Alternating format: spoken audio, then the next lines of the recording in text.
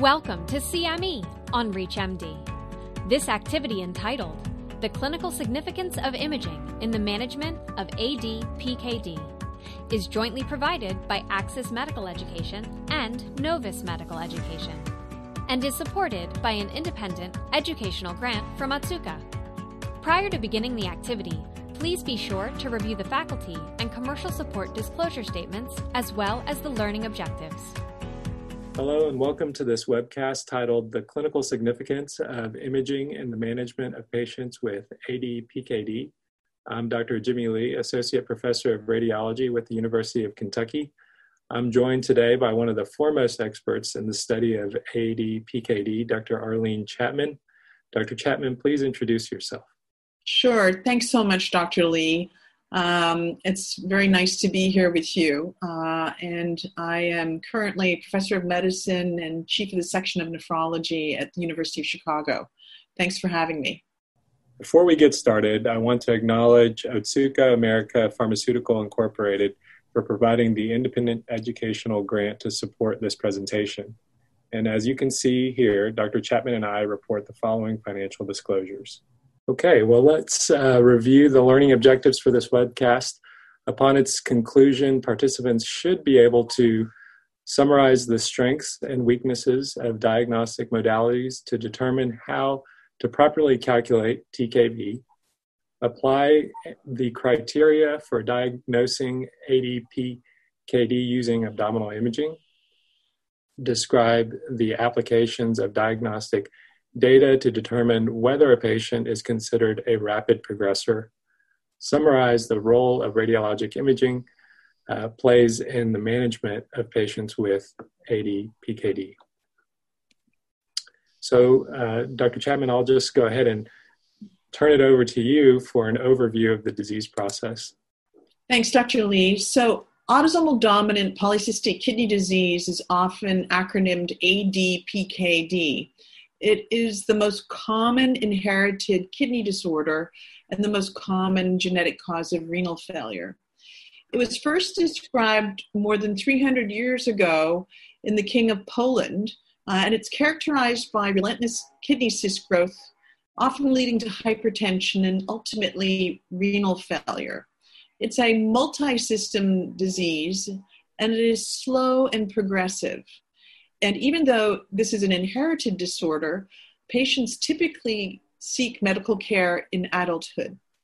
There are between 1 in 500 and 1 in 1,000 individuals with ADPKD, yet only 300,000 are diagnosed in the United States.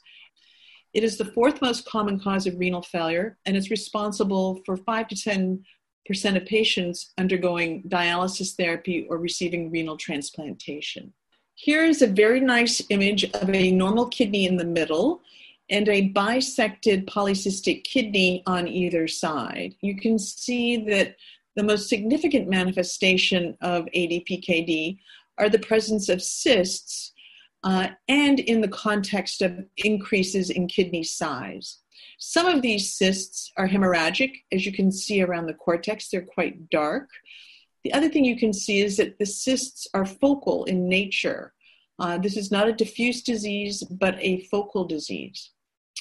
So even though this disease begins at time of conception, disease progression in ADPKD is slow. It takes decades and decades before a clinical presence occurs. Okay, great. Thank you, Dr. Chapman, for that wonderful overview.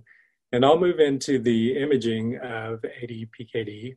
And as we kind of learned in medical school, that we generally describe ADPKD as autosomal dominant polycystic kidney disease or autosomal recessive polycystic kidney disease in two general kind of categories. And you can see that when we see the imaging manifestation, ADPKD is generally associated with enlarged kidneys of varying sizes, where when we do see the autosomal recessive polycystic kidney disease at imaging, which we rarely do, just because of the disease process, we see that the cysts are generally smaller and more uniform in size.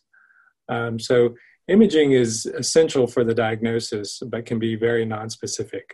Various morphologies can result from a single etiology, and similar appearances from different etiologies occur as well. So it's very important, as Dr. Chapman had alluded to identify the family history, the clinical presentation, and also look at other organ involvement. The imaging modalities that we use to diagnose ADPKD generally is family history plus some sort of imaging finding. In most cases, that's going to be ultrasound. Greater than 98% of at-risk individuals are identified by age 30 using ultrasound as the most common modality. When we talk about imaging follow-up, we generally would like to use MRI.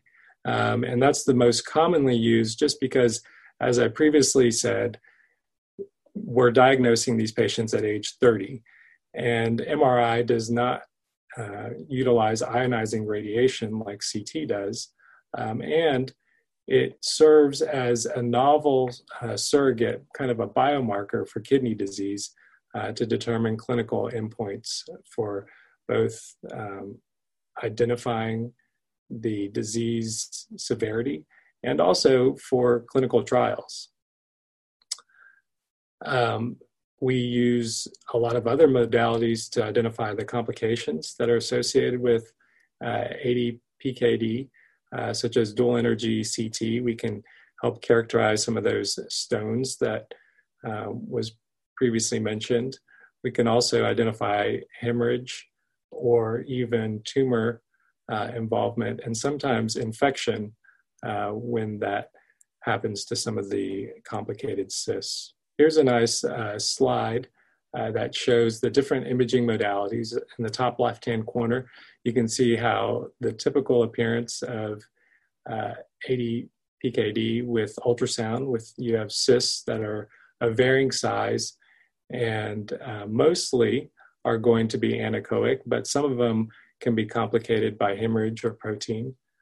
On the top right, you can see a non-contrast CT and a contrast-enhanced CT. Again, you can see the multiple cysts of enlarged kidneys with cysts of varying size. On the bottom right, you'll see a T1-weighted non-contrast enhanced MRI. And the very bottom right, you'll see a T2-weighted MRI that shows the cysts both in the kidneys and in the liver. So imaging findings of autosomal dominant polycystic kidney disease, there's a lot of variability like Dr. Chapman had talked about. We can see these two patients here that one has the type 1 mutation and the other one to the right has the type 2 mutation. These are at similar ages, but you can see that the PKD1 mutation, the cysts are already enlarged and the kidneys are massively enlarged as well.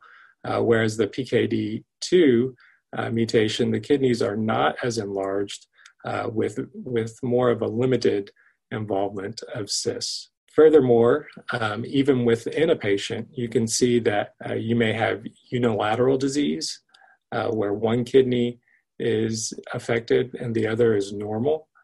Or you may even have focal or segmental disease involving the kidney. So you'll see in this case example that there's only involvement of the lower pole of the right kidney. Sometimes you'll even have genetic abnormalities that are closely related. So here's an example of polycystic kidney disease with tuberous sclerosis. You can see that there are both cysts and fat-containing angiomyolipomas, or AMLs.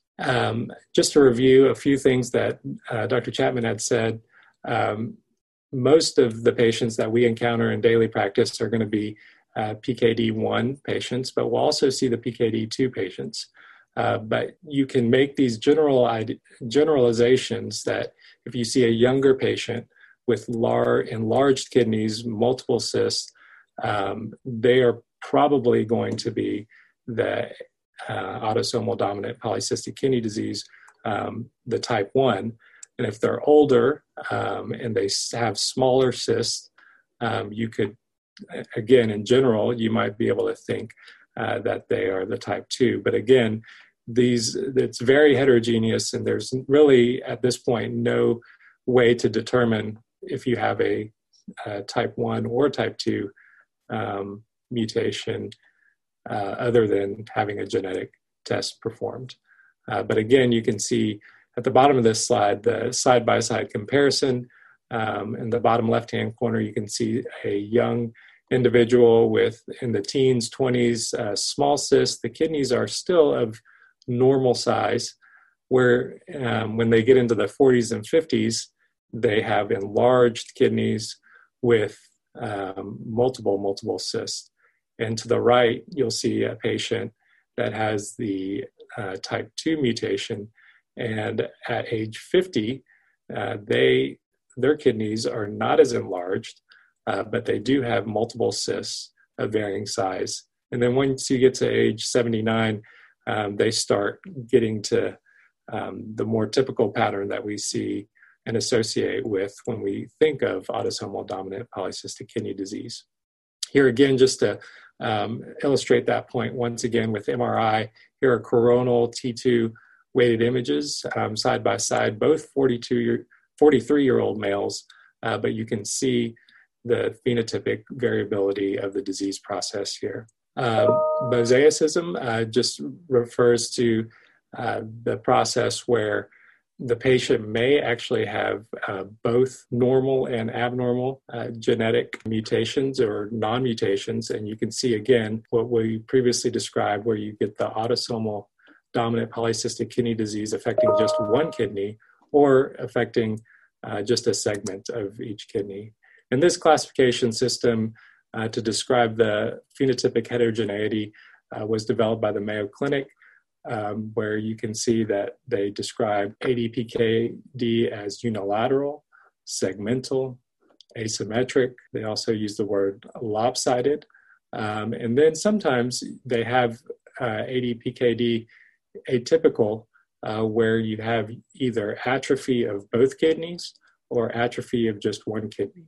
Just a quick reference to autosomal dominant polycystic liver disease and contrasting that with autosomal dominant polycystic kidney disease. Both have hepatic cysts. The polycystic liver disease has very few renal cysts. They will both have renal cysts, but nothing compared to what we see in autosomal dominant polycystic kidney disease. We often see a lot of cysts in the liver with autosomal dominant polycystic kidney disease, but it's typically later. Some of the other associated cysts that we identify in autosomal dominant polycystic kidney disease are pancreatic cysts that we see in 5%. Sometimes we also see seminal vesicle cysts in our male patients about 40% of the time. This is not associated with ovarian polycystic disease. Here's just an example of autosomal dominant polycystic kidney disease. On the left, the coronal MRI, and to the right, you can see that there are these two seminal vesicle cysts with the arrows pointing to them and down within the pelvis. So Dr. Chapman, I'm going to come back to you as far as the diagnosis of ADPKD. Okay, thanks, Dr. Lee. So to start with, it's important to remember that ultrasound is typically our imaging modality that's used to diagnose ADPKD. It's inexpensive, it's accessible to all, and cyst number really does drive the diagnosis. Because approximately 15% of individuals do not have a positive family history, we separate the cyst number criteria for a diagnosis of ADPKD into those with a positive family history, meaning an affected parent, and those without a family history, meaning that neither parent has been diagnosed. So for those with a family history, and because PKD2 is milder than PKD1, one really does need to wait until the age of 40 years to definitively say with imaging that someone is unaffected with ADPKD. If someone has a family member, a parent, and they're at risk for having ADPKD, and they're younger than 40 years of age, at least 3 cysts distributed bilaterally is needed to make a diagnosis. And because simple cysts increase in the general population with age, the number of cysts required to make a diagnosis in older individuals with ADPKD increases as well. So for those between 40 and 60 years of age, 4 cysts distributed bilaterally is required. And for those over 60 years of age, at least 8 cysts distributed bilaterally is required. Now, as you've seen from all of the beautiful images that have been shown to you by Dr. Lee, most of these patients have far more than this number of cysts. And so it's usually quite straightforward to make a diagnosis. And I think something that is really important to consider here is that renal enlargement is a key and unique feature of ADPKD, even though it's not included in the diagnostic criteria. So because there are a number of people that do not have a family history or they're adopted and it's unknown, when someone comes with the question of whether or not they have ADPKD, the number of cysts required to make a diagnosis in those individuals is much, much more. So they need to have at least 20 cysts distributed bilaterally, and they need to have a consistent phenotype. That consistent phenotype will include something like polycystic liver disease, as was mentioned, perhaps cysts in the pancreas, perhaps seminal vesicle cysts. And if it's unclear that whether or not there is a consistent phenotype, this may be where imaging alone is not sufficient to make a diagnosis. So if we look at how these cyst number criteria work, we can look at it both as a negative predictive value or a positive predictive value. And so you can see on the left here, this age difference in severity shows up, so that if someone does not have a cyst and they're relatively young, the chances of that person having PKD1 are less than someone with PKD2, just because cysts show up much later in PKD2 individuals. Similarly, if someone has cysts and they are under 40 years of age, the positive predictive value for this is very high in both groups. And it's only until someone reaches the age of 40 that there is 100% sensitivity for the presence of ADPKD. So how do we follow these individuals? This is a very nice graph, very similar to a previous image that you saw. And again, it's really important to note that these 4 individuals all have the same serum creatinine. It's all normal. It's all 0.9 milligrams per deciliter. And if we were only to follow kidney function in ADPKD, we would not be able to see the differences in cyst burden. You can see in these progressively enlarging kidneys that cyst burden is increasing more and more and more as the different individuals get older. At some point, the kidney can no longer compensate, and residual kidney function disappears, and estimated GFR declines. So cyst burden is increased for decades before there's any loss in kidney function in ADPKD. And a measurement of that cyst burden, meaning total kidney volume, has become the most important predictive biomarker for this disorder. And it's FDA approved for clinical trial enrichment. When we were beginning the CRISP study, which is still going on today, individuals were recruited into the study who were relatively young, who had not yet lost much kidney function. And the population was saturated with clinical risk factors for progression to renal failure. So 2/3 of the CRISP population needed to either have early onset hypertension or detectable proteinuria. At the end of the first 3 years of CRISP, kidney volumes were mapped out for each individual in the study. And there were 241 individuals who started in CRISP. And what you can see here are curvilinear growth curves, each individual, that are slightly different from each other, but they're consistent within that individual. And there are some individuals on the left-hand side of the graph who have very aggressive disease and very large kidney volumes, even though they're less than 21 years of age. On the other hand, there are a number of individuals on the lower right-hand side who have relatively small kidneys that are not growing very fast at all. The other thing you can see is that if you take the graph of cyst volume, you can pretty much superimpose that graph over kidney volume.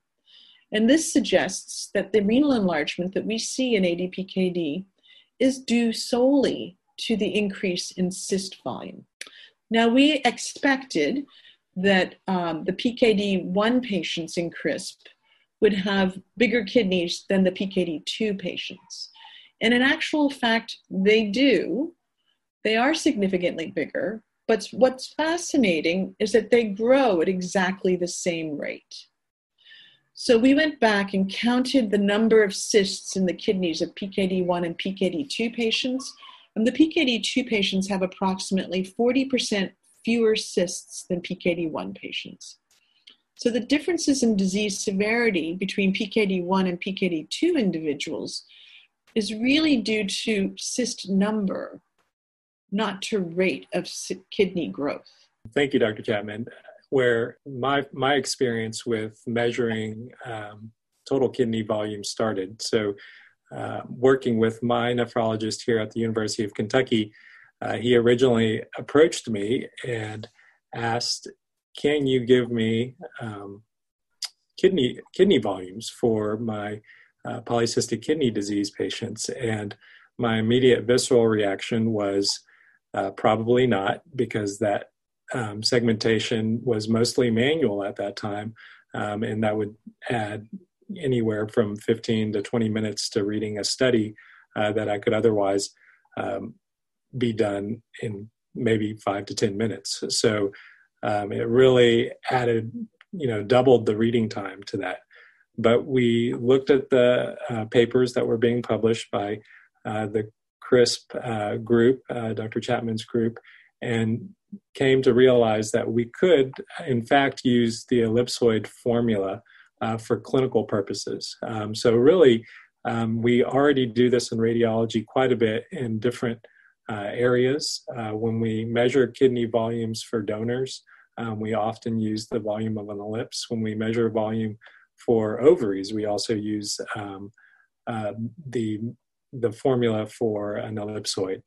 So here you can see that we do the exact same thing for the autosomal dominant polycystic kidney disease. We do 3 perpendicular measurements. We choose the coronal plane for the CC measurement, the cranial caudal dimension. We go transverse and anterior posterior using the axial images. And you can see that we use this formula at the bottom, but most radiologists have this memorized and just have simplified the pi divided by 6 and realize that you just take all those 3-dimensional measurements and you multiply it by 0.52. Now, if you don't want to do that, you can go to some of these websites and you can type in some of the measurements in millimeters here, and it will calculate the total kidney volume. You can also, and it will go ahead and sum it as well. You can also add in the height, which will normalize it for that patient. And what I want you to see here is that it really, using the Mayo classification of total kidney volume, it puts people in class A through E. And what I didn't realize when I first started doing these volumetric measurements for my nephrologist was what their idea was to identify these patients that were in class 1C, 1D, and 1E as those that were rapid progressors, as people that they knew that they needed to keep an eye on clinically or even start therapeutics because even though their renal function was normal, these people were identified as at-risk individuals based on their total kidney volume. So it really was eye-opening to me how really just 3 measurements and a simple formula could add so much to the patient's care. Now, when you start reading, and this is what I did initially when I was approached to do kidney volumes, you'll read that the CRISP study used serology for their measurements, and most of this is used for research purposes at this point, but as radiology grows in artificial intelligence, a lot of these applications will become more and more available to us, and we'll be able to apply it in our daily work. They also talk about planimetry.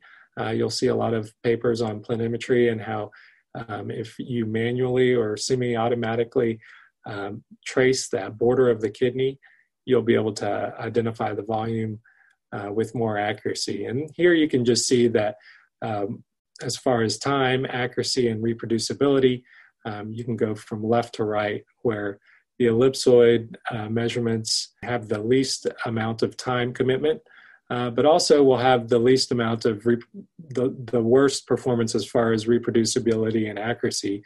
And when you go over from serology into planimetry, you get more and more accurate, more and more reproducible, but also you'll notice that the time commitment goes much higher. Here you can just, these are some slides that were provided by our colleagues at the Mayo Clinic.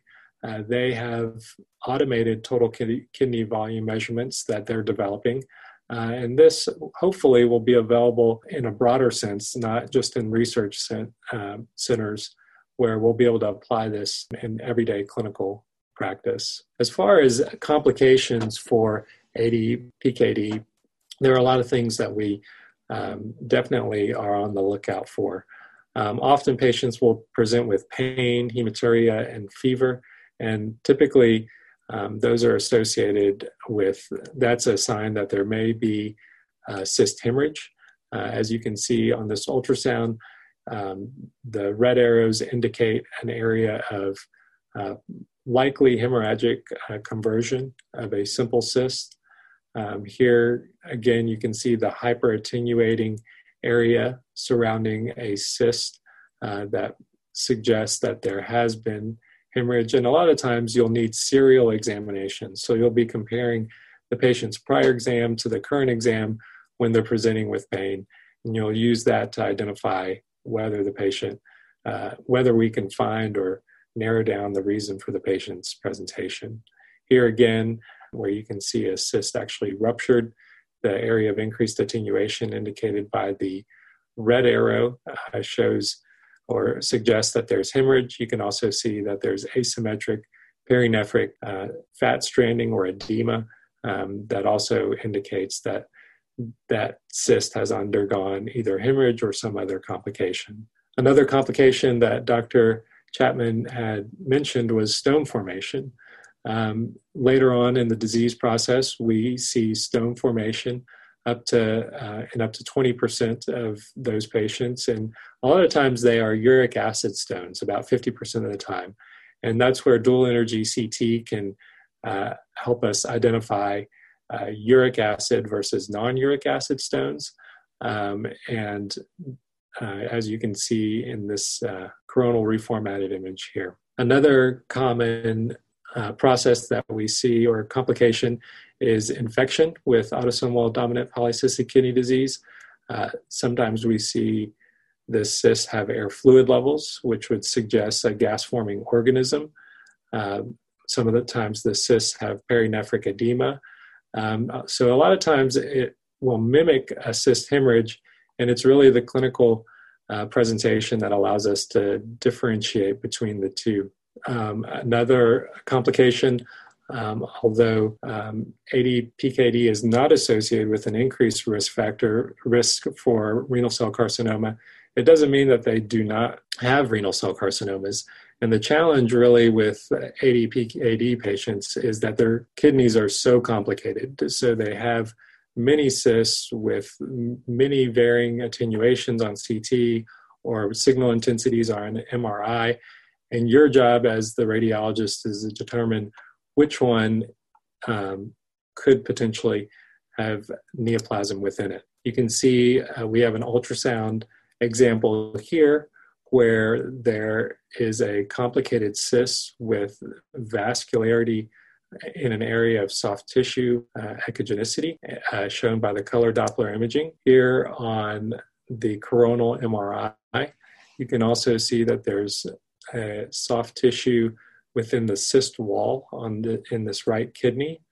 And if you give contrast, you can see that cyst wall enhances with the mural nodule. Here's an additional patient on the left kidney. You can see again, there's a distinct cyst with soft tissue instead of cyst fluid or hemorrhage. Occasionally, you will use your diffusion-weighted imaging, which can really help you distinguish between those just hemorrhagic or complicated cysts versus those who may have converted into renal cell carcinoma. So with that, I'm going to go to Dr. Chapman on the treatment of ADPKD. Thanks, Dr. Lee. So I'm going to talk to you starting with a case presentation, and we're going to use some of the imaging tools that Dr. Lee just reviewed so nicely with you. So we're going to talk about a 38-year-old woman. She has a normal serum creatinine of 0.9 milligram per deciliter, which translates to an estimated GFR of 81 ml per minute. She has a height TKV measured, and we correct TKV to height when we do the Mayo classification, so that she actually has a height TKV of 1,987. Now, as I showed you before, there's a curvilinear growth curve that's unique to each individual, and it's constant. So we can use this one data point, one point in time, and determine how fast these kidneys are growing, assuming that at the beginning of life, patients had a normal kidney size. So for this young lady, at the age of 38, you can see on the Mayo classification, her height-corrected TKV is shown with a dot, and she sits in the most severe classification, 1E, and it's highlighted with an arrow.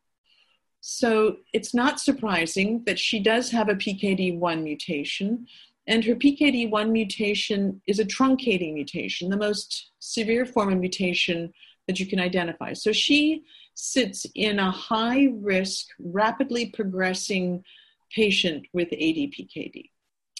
So we can take this patient and we can look at her annualized growth rate. And if someone is a 1E patient, they grow more than 5.5% per year, which is equivalent to about 80 to 90 ml per year, which is equivalent to about a half a kidney per year. So they're growing very rapidly. And you can see in this individual that when she started tolvaptan therapy, there was an immediate sharp decline in the rate of her total kidney volume growth. And then as time went on, she came back into a growth rate, but a much reduced growth rate at 4% per year, again at 4% per year, and then slightly less at about 3.5% per year. So this is one way to use total kidney volume as an estimate for effectiveness of therapy when one looks at the rate of kidney volume growth per year. So tolvaptan was approved for patients with rapidly progressive disease in April of 2018. And based on a number of molecular pathways, there are a number of different drugs either being tested preclinically in animal models or in humans in phase 2 or 3 clinical trials. As I mentioned, the vasopressin V2 receptor antagonist, tolvaptan, was tested in the TEMPO trials. There have been tyrosine kinase inhibitors that have been tested. There have been somatostatin analogs and statins that activate GS proteins that have been tested. There are mTOR inhibitors targeting cell cycle regulation, and there have been drugs that block the cystic fibrosis transduction channel as well as potassium channels known to inhibit fluid secretion into cysts.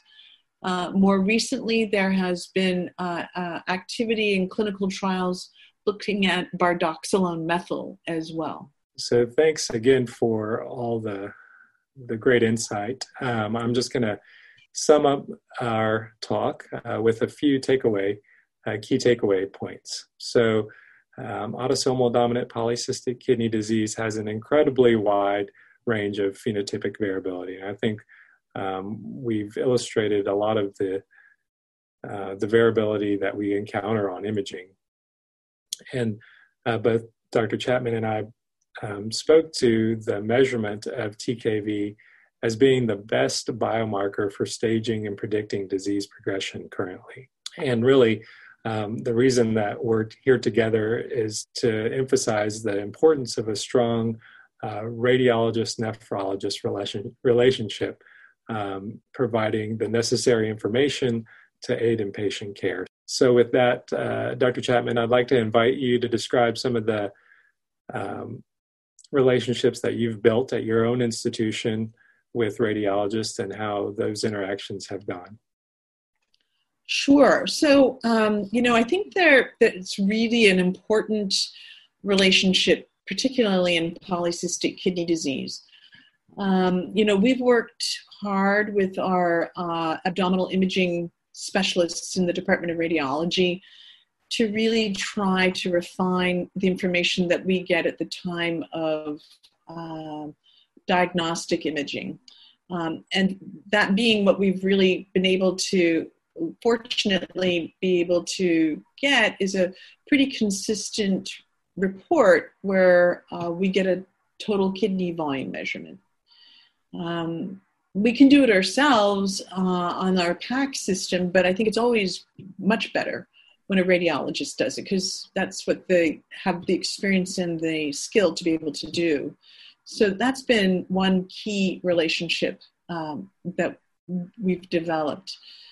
The prognostic issues, I think, fall more in my court to get back to the radiologist about, but the radiologists are now going to the Mayo classification and plotting the data and actually providing an estimate of whether or not a patient is a 1A, B, C, D, or E.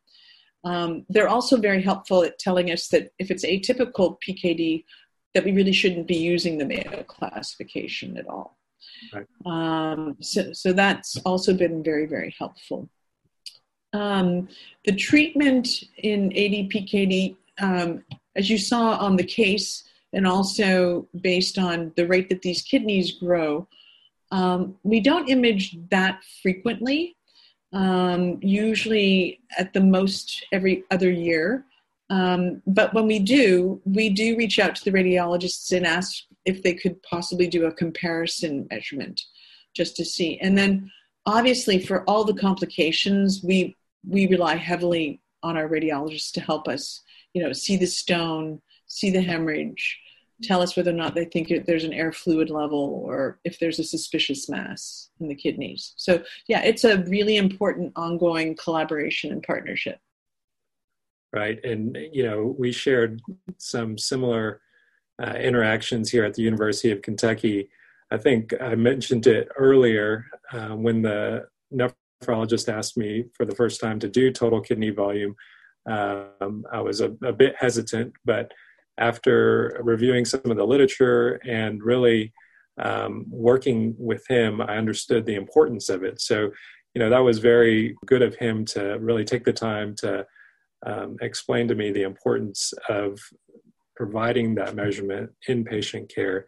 And one of the things that we were able to do, just because we were starting it from the ground up, and any radiologists that are interested in doing this and starting it at their own program, is that we built a MR imaging protocol that was very abbreviated, and followed the recommendations that were outlined in some of the CRISP papers that have come out, where we just really did a non-contrast MR of the abdomen.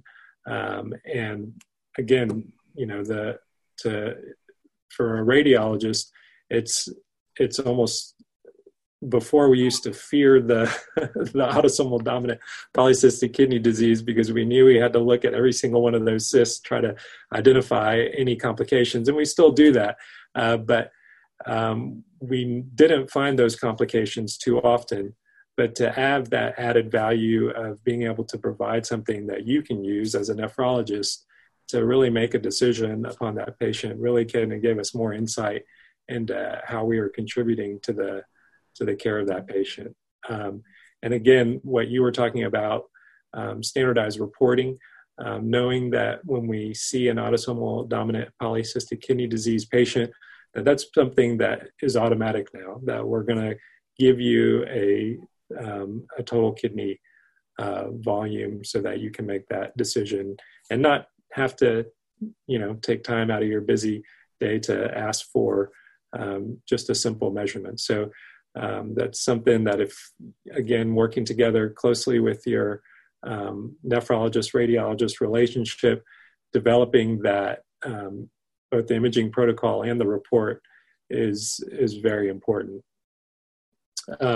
One question I have for you, Dr. Chapman, as far as, do you ever encounter where the radiologist may be the first person who discovers the disease process, and then you go back and maybe, the patient's family actually did have kidney disease, but maybe was never diagnosed with autosomal dominant polycystic kidney disease? Yeah, that absolutely does happen. We've even actually had people who've been evaluated for other medical problems happen to be diagnosed at the time. So usually there's some reason that they needed to get imaged. I can think of one recent case of a gentleman who had a descending aortic dissection, and they imaged the abdomen because it continued down to the renal artery, and they discovered polycystic kidney disease. And he actually did have a family history. Another good example is someone who had been followed for many years for sarcoid and was actually getting ready to undergo lung transplantation, and they discovered polycystic kidney disease. So, you can find it, but something has to trigger the need for some imaging. One area that I was hoping could potentially develop further in radiology is this idea of a rapid scan. I think it's done for other types of lesions, like pancreatic cysts, where patients need follow-up and they get a very brief image done. And if we were able to have something like that, as you were saying you do at your institution, where you get it done in a very short period of time, right, we would probably image people sooner on therapy, right, than we do right now. It's somewhat cost prohibitive to do the full MR of the abdomen. And so I think that's part of the reason we wait that 2-year interval to think about imaging. Right.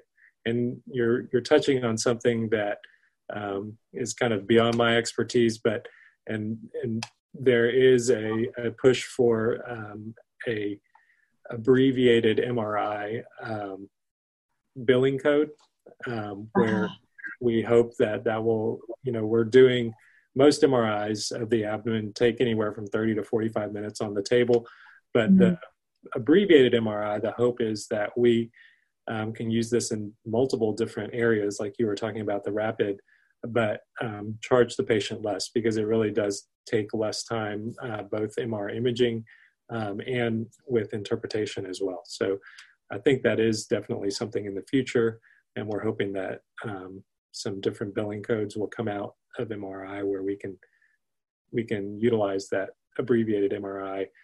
It's kind of the buzzword that you should be looking out for, hopefully. Wonderful.